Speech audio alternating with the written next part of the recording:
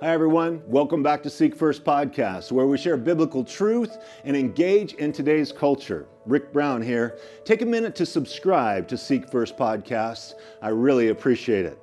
Stick around. I think you're going to be encouraged. Spending time with the Lord will be the best part of your day. So let's get ready. Grab your Bible, prepare your heart and your mind. Let's roll. And so Joseph, it tells us in verse 1, now Joseph, his journey going down, had been taken down to Egypt, and Potiphar, an officer of Pharaoh, captain of the guard, an Egyptian, bought him from the Ishmaelites who had taken him down there. Long journey, painful, sorrow, no doubt weeping.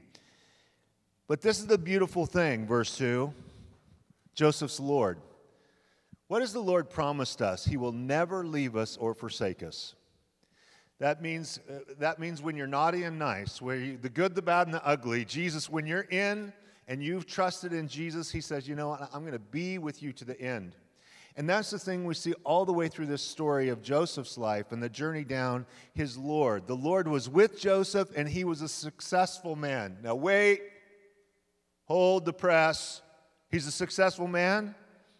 He's a prisoner. He's a slave. And now he's a guy's slave in his household. How can you be successful when you are the oppressed and the oppressors have come after you? You know, I'm sure you guys are aware, especially in the Silicon Valley, about the postmodern rhetoric of the progressive left that is saturating things. I should have started our men's retreat. Hello, my name is Rick. I identify as a man, he, him, okay? I want to give you my gender. I'm, they tell us we're gender fluid. I can flow between, 73 genders and who I am right now. But I'm not that gifted. I have one gender. I don't have the ability to move back and forth. But the other thing is that every single person, you either are the oppressor. Who are the oppressors? The less melanin you have in your skin, the more white you are the oppressor. I am in a room full of oppressors, right? And then there are those who, the darker your skin is, you're the oppressed. And critical race theory just teaches this whole dynamic of, it's really racism on steroids, is what it is. It's all about racism. And there's this, it gains traction by teaching a victim mentality. Right? If you can teach people, you're really a victim. Yeah, I am. I've been having a pity party for my life. I am oppressed. And who's the oppressor? And what happens is an entire national, global, really, worldwide movement in an ideology that moves people forward with victimhood and hatred towards people that have worked hard and achieved something. They want to take what they've achieved and give it to themselves. That's what socialism, redistribution of wealth. You worked hard, I do nothing, but I should get half of your stuff. It's this crazy ideology. But I want you to know that Joseph, there's no icon probably in the whole scriptures that experienced more suffering, more injustice, more victimhood, and was sincerely oppressed, and he never took on a victim mentality anywhere along the line.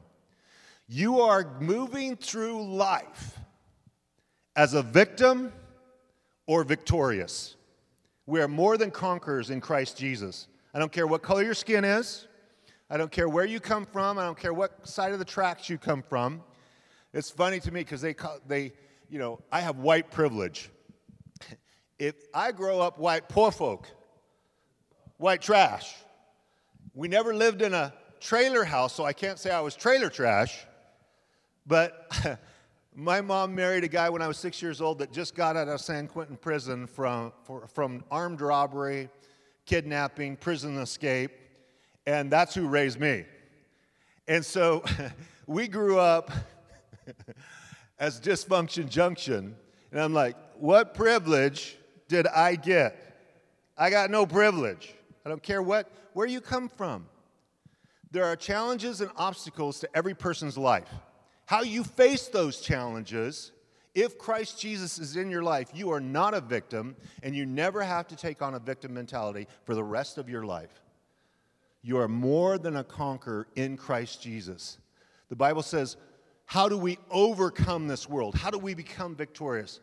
We overcome this world by our faith in Christ Jesus. In that world, how do we overcome, or how are we victorious? It is the word Nike, where they took the Greek word Nike, shoe, but in the Greek it's Nike, and it means to be victorious or to conquer. They picked a great name for a tennis shoe, right? And Joseph here, it says, he was treacherously betrayed by his brothers, goes on a journey in chains all the way to the slave blocks. Imagine me right now, a little embarrassing, standing naked in front of you and being examined from head to toe on whether I would be a good purchase. And now I'm going to go to your house and be your slave. And the Lord says, it's all right, Joseph. I'm with you. I'm with you on the slave block. I was with you in that pit. I was with you with your dad loving you. And you know what, Joseph? You can be successful as a slave. Did you know that? It says he was a successful man. Success is simply accomplishing what's put before you in a way that people take notice. That's it. You go to work, you're a successful man, you showed up at work, you accomplished what was put before you in a way that other people notice. You know what? You did that in an amazing way. When there's a job opening above you, I think we'll give that to you. When you've been in leadership and management as long as I have, it's never a big shock who gets promotions. Is it hard? You show up on time, you work hard, you have a respectful attitude, and you do what you're asked to do. Hello? Right? You're a promotable individual. And this is the things that we see in Joseph's life. And his boss, he was in the house of his master, the Egyptian. Now, this Egyptian worships pagan gods. He's as far from God as you could possibly be. But notice this. When God is working in your life and God's presence is with you on Monday morning when you go to work, other people see that. Paul the Apostle said, we are living letters known and read by all men. You're the only Bible that a lot of people are ever going to read. And once you go on record and say, I'm a Christian, the entire office goes, what? And now they are criticizing you, critiquing you, watching every single thing you do, what you say, how you behave. It says in verse 3, and his master saw that the Lord was with him, and that the Lord made all he did to prosper in his hand. Wait, how do people observe that the Lord is with you and that he's blessing everything you touch? Because anybody, no doubt, Potiphar, been around for a while. He's an older man. He has a position of rank. He's Pharaoh's captain of the guard. It takes time to get there. Maybe he's been doing that job 20, 30 years. And you know what? You see a lot of humanity. A lot of people work for you. You see a lot of slaves. You see good ones. You see bad ones. You see mediocre ones. You see those who go over the top. You see those who are lazy and shirk their duties. You see everything. And all of a sudden you see somebody that is just shining so bright in their behavior, and you sense this supernatural dimension to their life. Happens whether you're in an office or on the construction site, wherever you're at. We had this gal, her name was Kathy. She taught Sunday school in our church for years. Sweetest gal. She is from the South, and she just loved Jesus. She'd been loving Jesus since she was 6 years old. She just wants to tell everybody about Jesus. Well, she worked in a medical office in our community, and there was 5 women in this office. She was one of them, and I came from a community in Idaho Falls, which was 52% Mormon in a town of 50,000. And outside in the rural part, it's 70%, and 30 miles up the road, it's 90% when you get to Rexburg, Idaho. Mormonism dominates eastern Idaho. And so they were 4 temple Mormons. Now, there's a difference between Mormons, if you are familiar with Mormons. You have a Jack Mormon that grew up Mormon, wants nothing to do with the church. They don't have a temple recommend. If they're a temple Mormon, they have a temple recommend, which means they come to church on Sundays and they tithe 10%. That's all you need for a temple recommend. And so these 4 ladies were temple Mormons, and Kathy had been working with them for 5 years.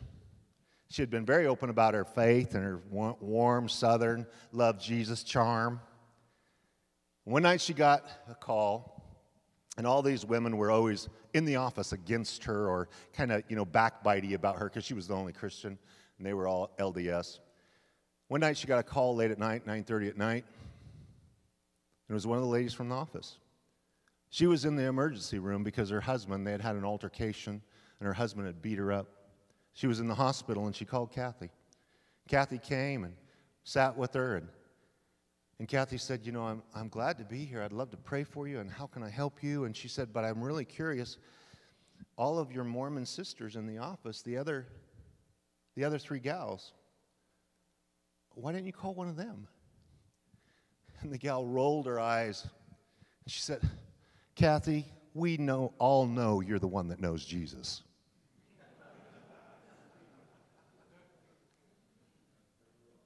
The real Jesus, right? Is there a difference between dead religion and vibrant faith? You see, this man, a hardened, seasoned career guy, close to Pharaoh's court, saw there is something different about this young man, and it's the presence of the God that he serves. Now, he doesn't know who that God is, but he's like, there's a presence of God on him, and no matter what he touches, if I put him in charge of the mail room, that's the best that mail room's ever looked. If I put him in charge, no matter what I put him in charge on, it just like, boom. I'm like, it's never looked like this. It's never been this good. It's never been like this before. His observation and Joseph's promotion, it says in verse 4, so Joseph found favor in his sight and served him. Then he made him overseer of his house, and all that he had he put under his authority. So it was from the time that he had made him overseer of his house and all that he had, that the Lord blessed the Egyptian's house for Joseph's sake, and the blessing of the Lord was on all that he had in the house and in the field. I called this the plantation, because this guy doesn't just have a household. He's got open fields. He's very wealthy, no doubt, because he's so close to Pharaoh's court. Thus he left all that he had in Joseph's hand, and he did not know what he had except for the bread which he ate. He now makes Joseph, he promotes him. Now, this takes some time. Now, you don't put overnight the 17-year-old in charge, right? I just met a young man. He's 16. He's about ready to turn 17, right? We're a father and a son. And do you put a 17-year-old in charge of your books, everything you have, all of the staff? Well, when my son was 17, I could put him in charge of the whole portion of the ministry because I started, from the age of 11, I was mentoring him and training him. Preachers' kids are amazing. Because they grew up and their wheelhouse and their family trade is ministry, right? They grew up helping in Sunday school. They grew up cleaning the church. They grew up eating all the communion. They grew up eating all the goldfish in the back room. It's their second home. They grew up. They know how to do ministry. And my son, like as we would head towards a weekend, because our church, we had Saturday night and 3 Sunday morning services. Our church grew to 3,000 people. And my son, as he headed towards a weekend, it'd be like he can lead worship. He can teach the message. He could organize and administrate the 70 children's ministry workers. He had just come to me, what do you want me to do today, Dad? Because he could do it all. It's like he had this incredible skill and ability. And so finally, he became the administrator of the church, and he administrated the church for 6 years, and he transformed our whole financial dynamic and the way that we did accounting and working with a 50-year-old bookkeeper who had been doing it for me for 20 years, and he revamps all of this stuff. And in this process, I used to tell people, my son has more gifting and talent in one pant leg than I have in my whole body. With those abilities, just being faithful with whatever he's entrusted with. And this is what Potiphar saw in him, a trustworthiness. He could give him the checkbook. He could give him all the slaves. Basically, in a business, you have the CFO, he's in charge of all the finances. You have the COO, who's in charge of operations, all your staff. You have the CEO, who's in charge of vision. And here Joseph basically becomes the chief financial officer and the chief operations officer of this guy's situation. And he says, you know what? I just want to show up and eat lunch. I don't even know what the banking account is. I don't know. Anybody else that gets put in that position, what happens? 90% of the time, they get ripped off. 90% of the time, fraud begins to happen because that steward begins to pocket things. Because the boss doesn't know what's going on, I can take advantage of these things. Not so in this case. This is who Joseph is. When Joseph wakes up in the morning, he says, I'm going to show up, I'm going to pursue the Lord, and I'm going to pursue doing the best I can in my job, and I want to be trustworthy. And I want to leave every place I come to better than when I showed up. And no matter where Joseph goes, his family, the family business was better off because Joseph was there. Here, Potiphar's house, the plantation is going to be better off because Joseph was there. We're going to find out when he goes to prison. Doesn't matter the prison's going to be totally transformed.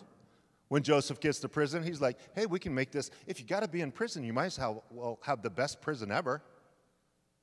Who thinks that way? Let me tell you who doesn't. Victims. Victims have pity parties. I've just been dealt a bad hand my whole life. I don't get the promotion. I don't get this. I don't get that. They just go through life. Have you ever noticed that the common denominator in all the woes is you? Have you ever noticed that? You see, there's this promotable aspect to Joseph's life.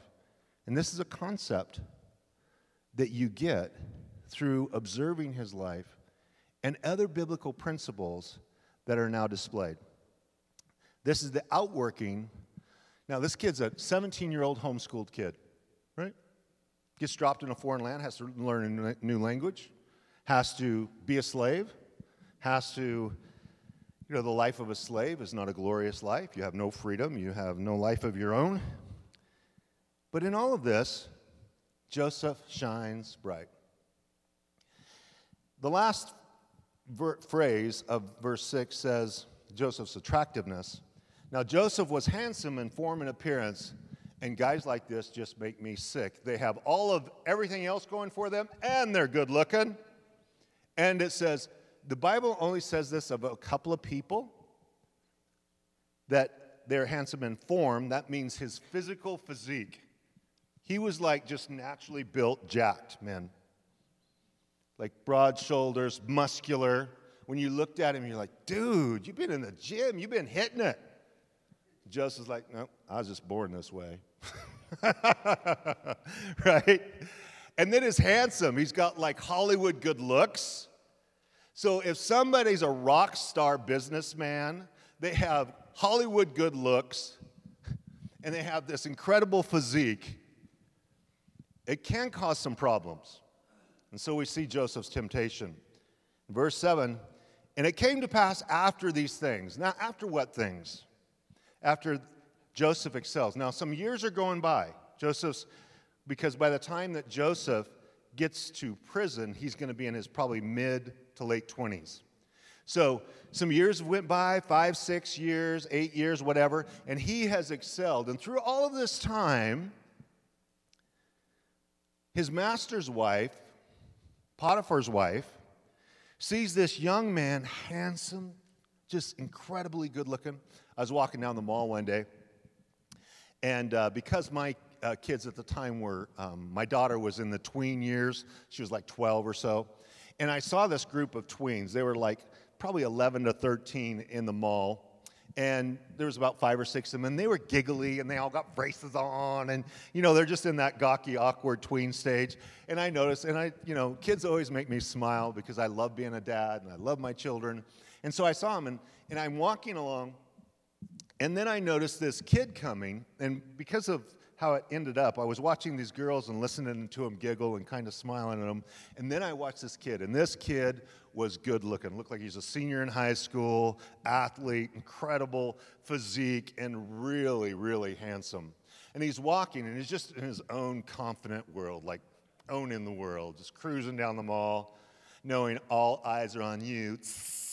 And these girls, they were going from giggling, and they see him coming, and the girls just fell all at once. It wasn't some rehearsed thing. They all just fell into this hush. And they watched him, and they slowly watched him, and he was totally oblivious. And they watched him till he went all the way by. And then I looked back at these girls because I was wondering what's going to transpire here. And then one of the girls goes, "Ah!" Like she squeals and bites her hand, and all the girls just went nuts over this kid. Now, what happens when a tween does that, but Joseph's now in his 20s? What happens when the cougar does it and she's 45? Right? Here, Joseph's master's wife cast longing eyes. Now, you didn't fall off the turnip truck yesterday, right? You know when a girl looks at you, talks to you normally in just interaction, and then when she has that sparkle in her eye like, "Hey, baby, you're cute." And the eyes are saying it all. She casts this longing eyes on him. And she said to him, she's not subtle. She texts him, says, "Hey, let's go to bed." She says, "Lie with me." Now, if you are at your hormonal peak, in your early 20s, and obviously he grew up in a very moral dynamic with the people of the Lord and his family and all that stuff. And Joseph's never been with a woman. And here she starts hitting on him. Joseph's response is so good because Joseph gives the hard no. Now, you can talk to somebody that maybe is flirting with you at the office or wherever it might be, and you kind of hem-haw around. No, there's a difference between hem-hawing around and a hard no and a soft no. A soft no basically says no but insinuates, maybe later. Right? Maybe I could work this out. But a hard no is a hard no. And sometimes we just have to practice no. With this many men here this weekend, someone here is struggling in a relationship with someone outside of your marriage. Maybe you're single and you're struggling in a heterosexual type of premarital sex, fornication or adultery, either one, whatever. And there's some of this struggle going on. Now, let me tell you, that might be the case in a couple of guys here, but in an overall way, men just simply struggle with sexual things. And I remember in the 90s, Focus on the Family came out with a survey that teenager boys, that 92% of the teenage boys admitted to masturbating, and Focus on the Family put a note, and the other 8% lied.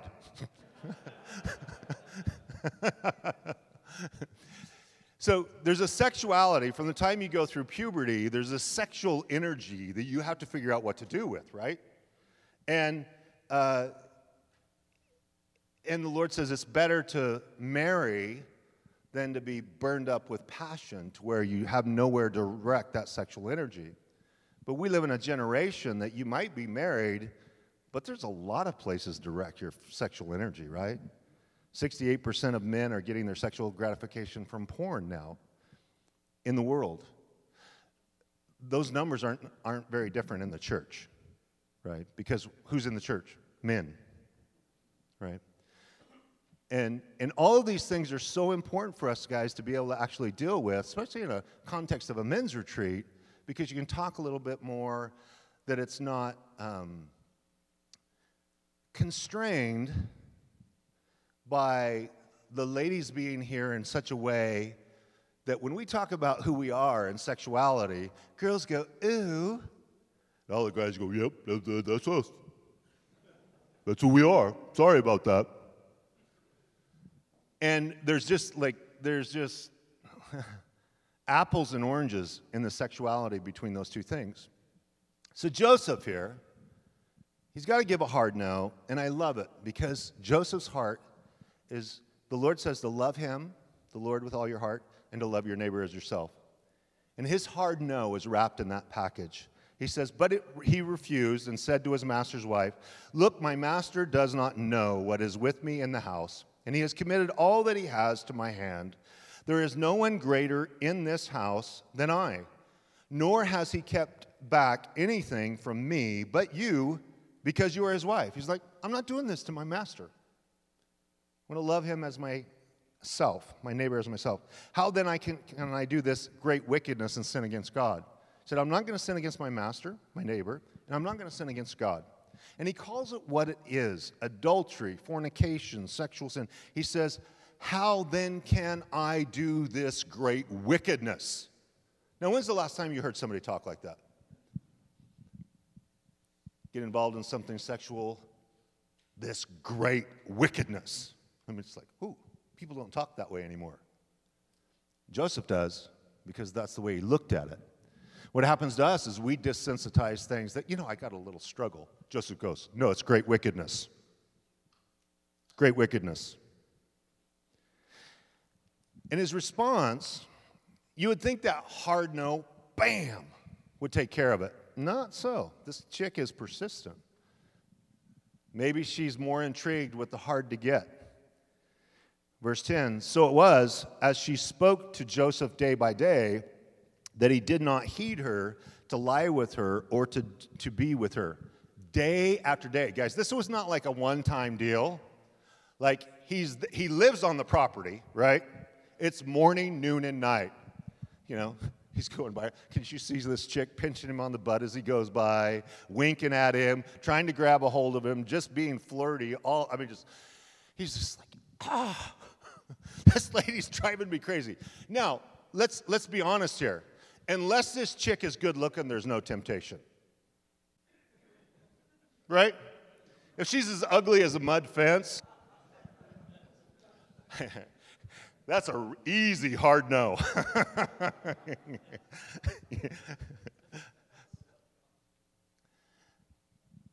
But no doubt, she has enough attraction.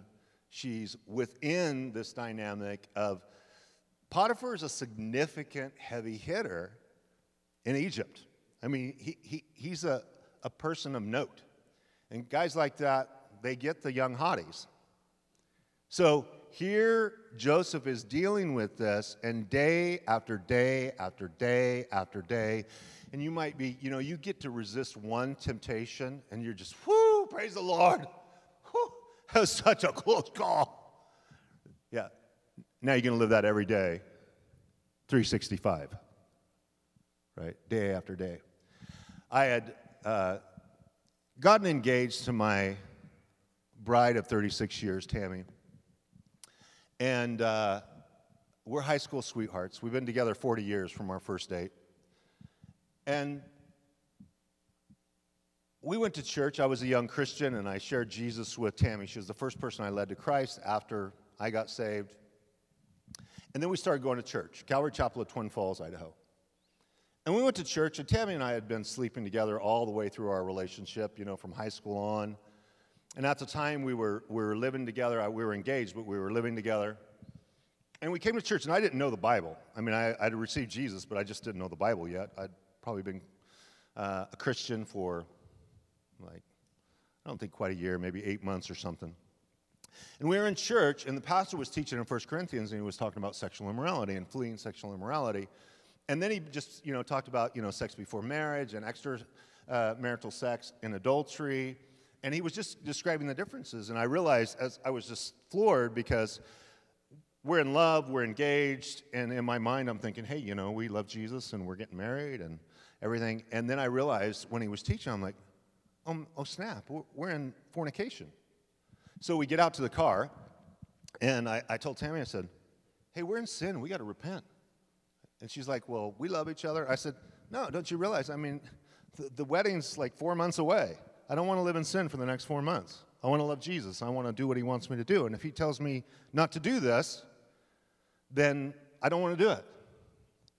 And now this is the problem. I couldn't be around Tammy and not end up in bed. It's just like, serious attraction. So my boss had a connection in Las Vegas. I was a tile setter. That's what I am by trade, in construction.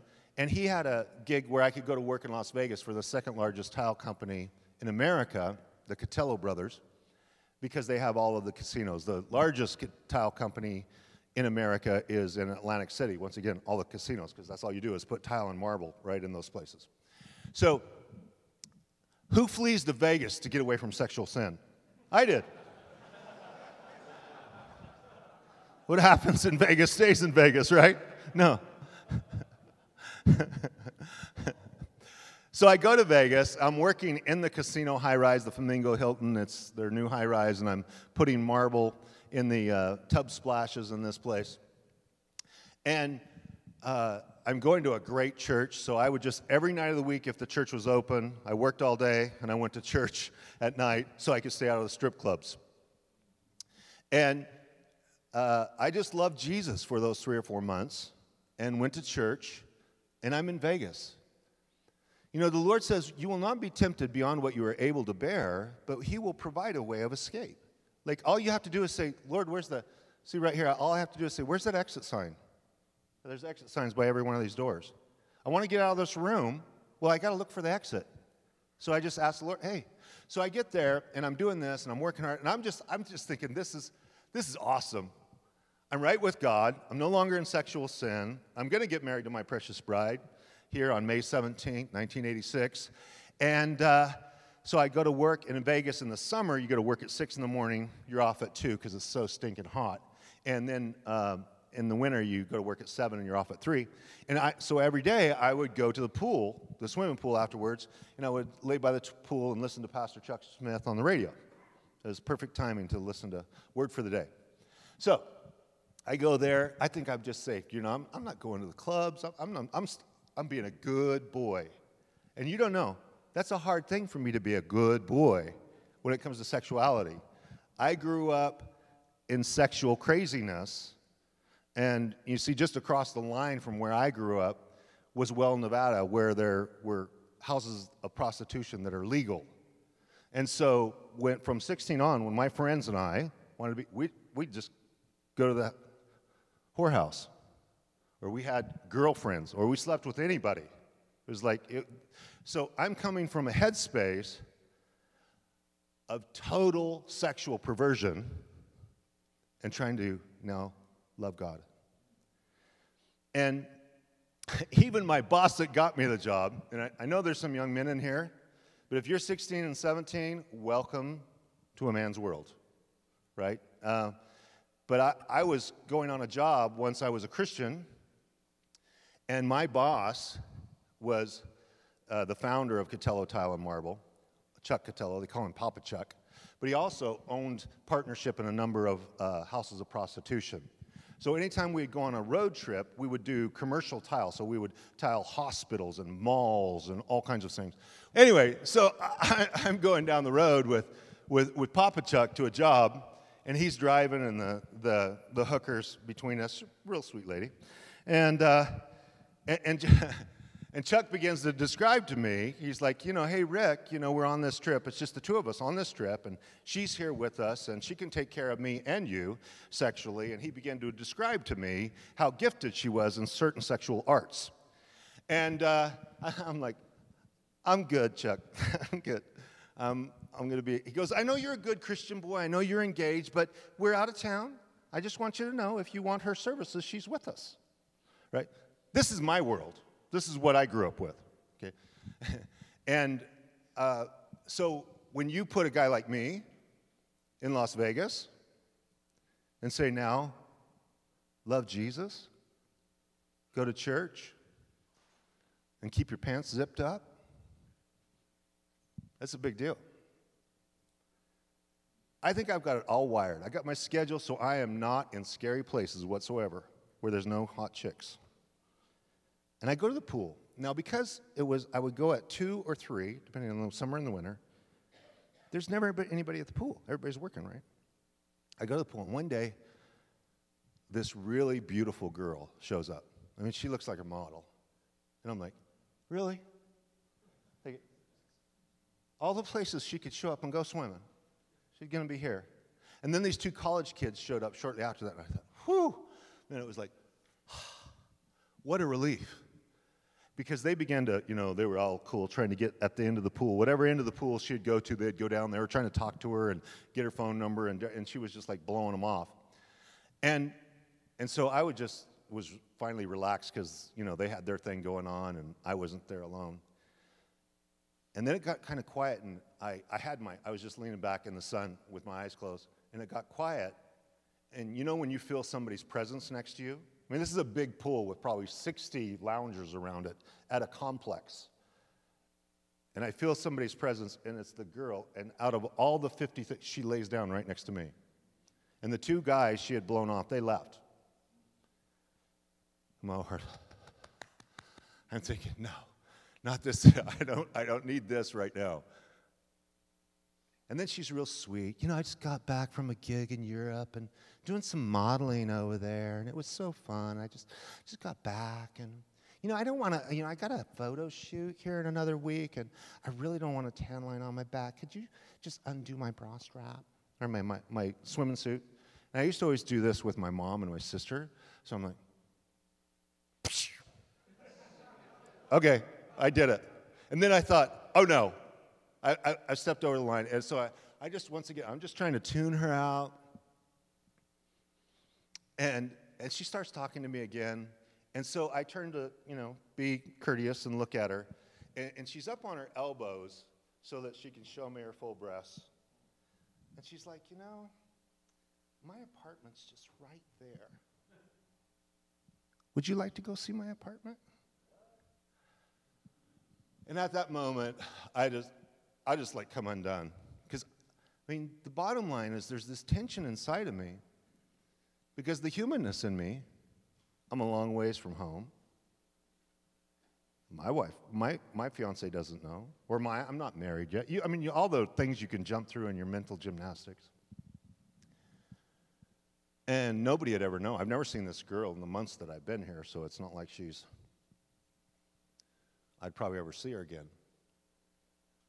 And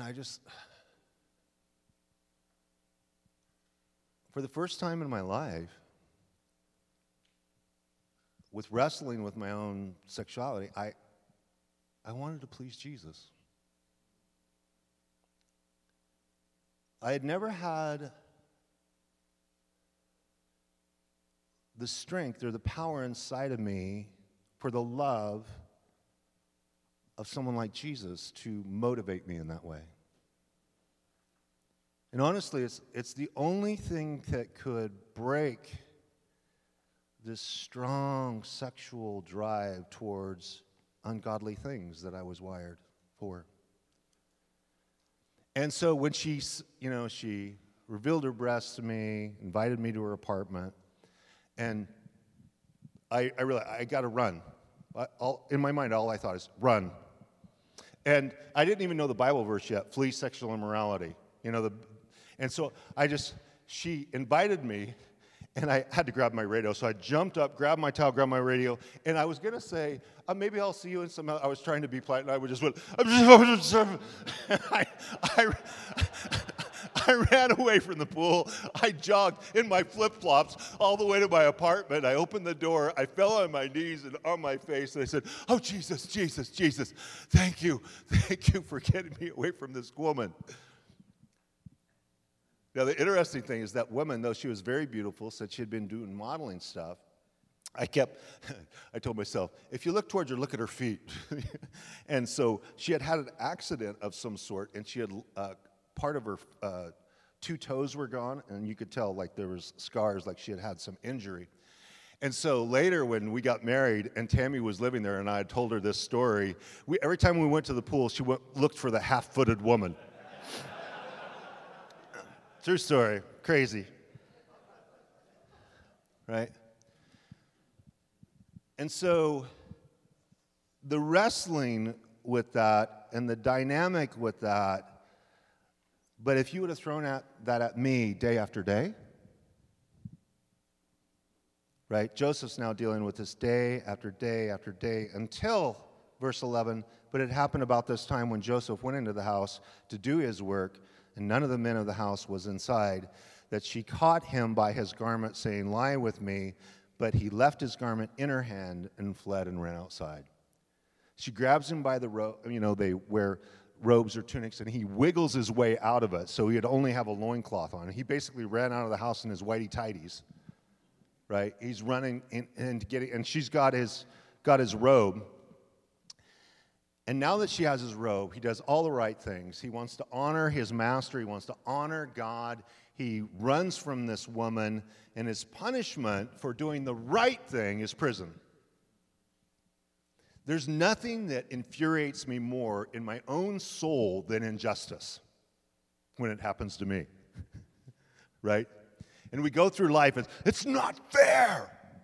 Now, if you ever let those words come out of your mouth, life is not fair. And the Lord never told you life was fair. And the story of Joseph's life proves that's true. So think about it. Check this out. And so it was, in verse 13, when she saw that he had left his garment in her hand and fled outside, that she called to the men of her house and spoke to them, saying, "See, he has brought into us a Hebrew to mock us. He came to me to lie with me, and I cried out with a loud voice. And it happened when he heard that I lifted my voice and cried out, that he left his garment with me and fled and went outside. So she kept his garment with her until his master came home. Then she spoke to him with words like these, saying, the Hebrew servant whom you brought in came in to mock me. So it happened, as I lifted up my voice and cried out, that he left his garment with me and fled outside. So it was when his master heard the words which his wife spoke to him, saying, your servant did to me after this manner, that his anger was aroused. Then Joseph's master took him and put him into prison, and a place where the king's prisoners were confined, and he was there in the prison. Joseph goes from a milk box, his dad thinking he's dead or he's disappeared, killed by wild animals, now to the sexual offender list, right? And wiped out by this woman who totally lies about him. And right, once that claim comes, and if you cannot somehow bring evidence that it's not true, your life is not the same. Joseph goes to prison on an attempted rape charge when he did absolutely everything he could to be the most upright, upstanding, godly gentleman he possibly could, and did the only thing he could, and that is run for his life. Now, the radical thing is once again, the sexuality that you and I are dealing with. All of us have different degrees of sex drive. You also have a different degree of sex drive depending on how you're feeding that sex drive. If you're feeding it with more, like, very graphic movies or porn or whatever, then that drive is, accelerated. You're throwing fuel on that accelerant up on that passion that's already there. So the Bible says, do not, it's better not to burn with passion. It's better to get married. But Paul says if you get married, you're going to have a different bucket of problems. Right? If you're single, you got the loneliness problem and trying to keep your sexuality contained in a way that pleases God. You get married, you have another bucket of problems. Right? So you just exchange buckets. So that's why the single man tells me, I can't wait. My life it'll be perfect when I get married. I go, man, dude, what Disney movies you been watching? Because you have a whole different set of issues, right? Because now there is access to a godly outlet to my sexual drive, but it's wrapped in a package of emotions and their own thoughts about what intimacy is, right? And how much you can approach the candy store. Always comes down to in marital counseling about the sexuality is frequency and freedom, right?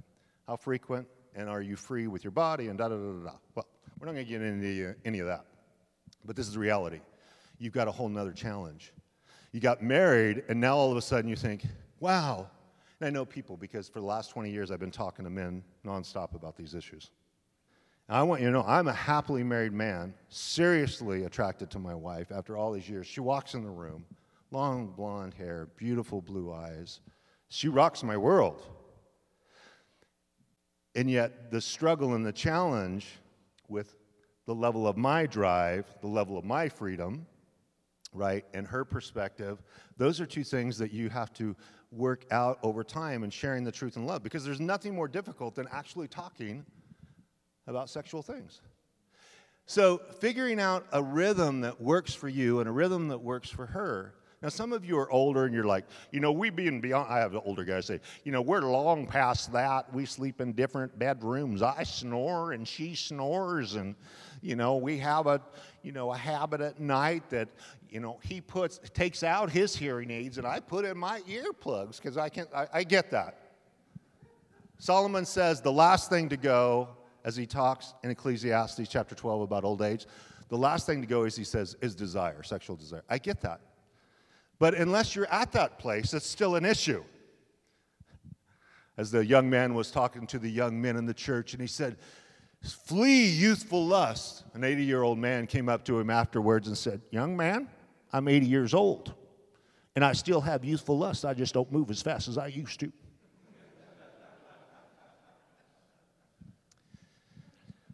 So, Joseph flees, and once again, he experienced injustice.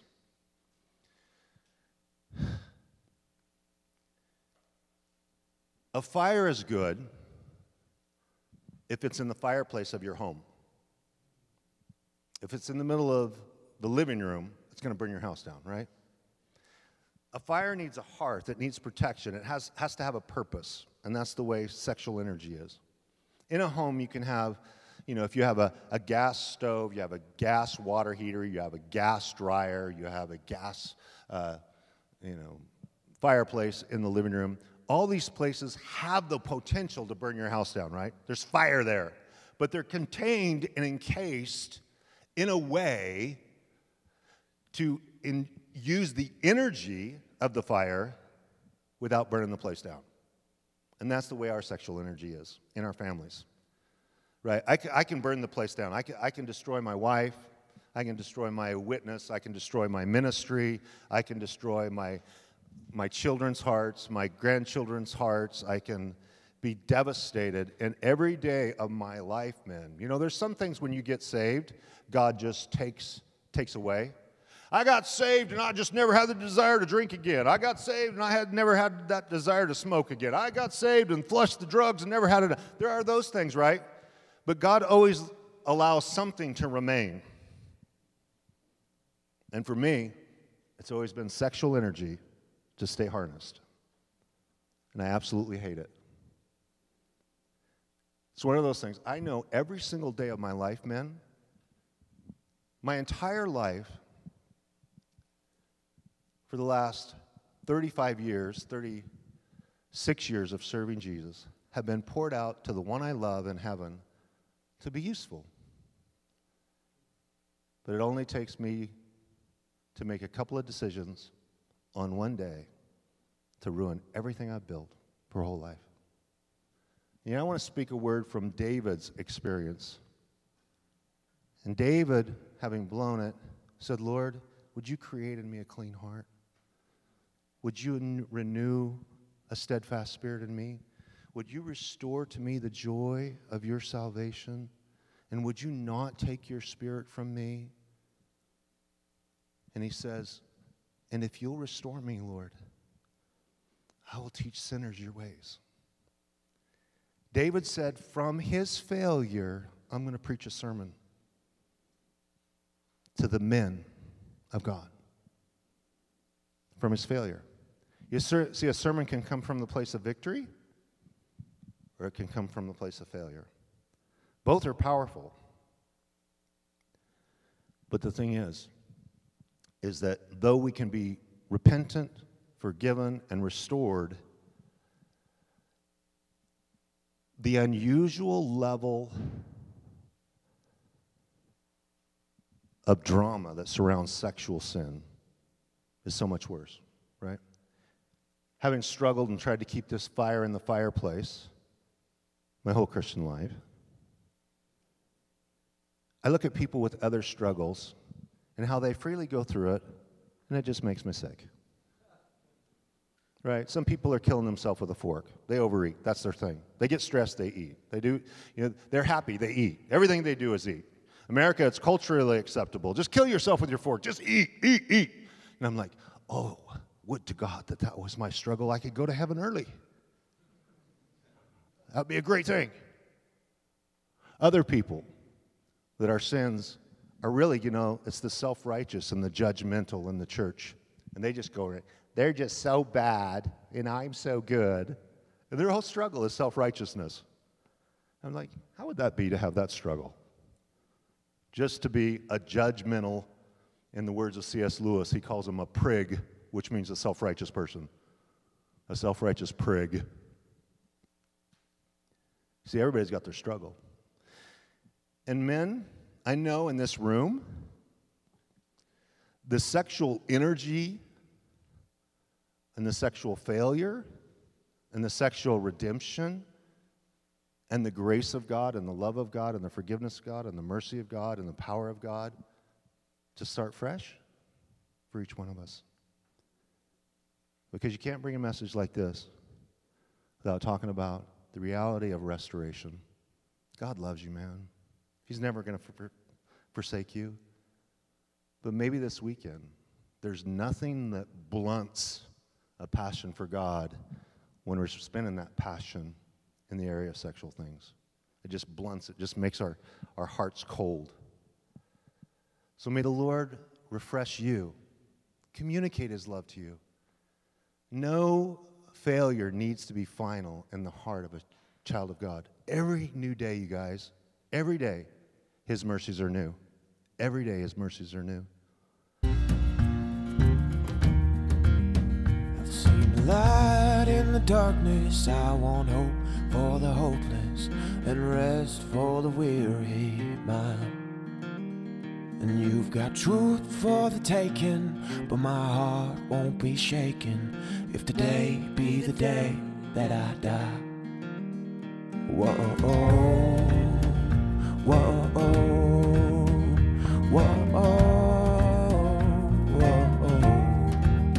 And I won't worry about tomorrow or fear in times of trouble.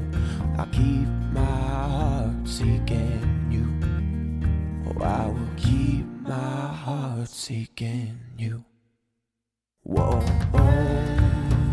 whoa, whoa.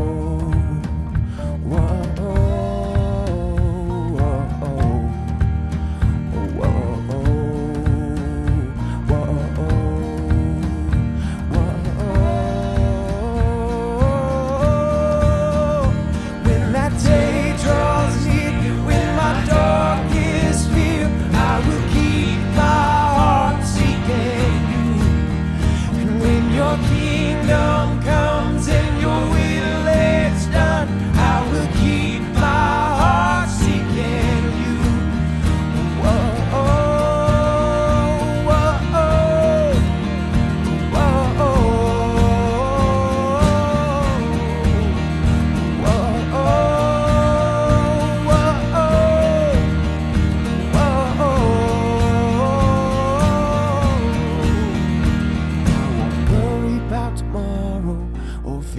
times of trouble, I'll keep my heart seeking you. I will keep my heart seeking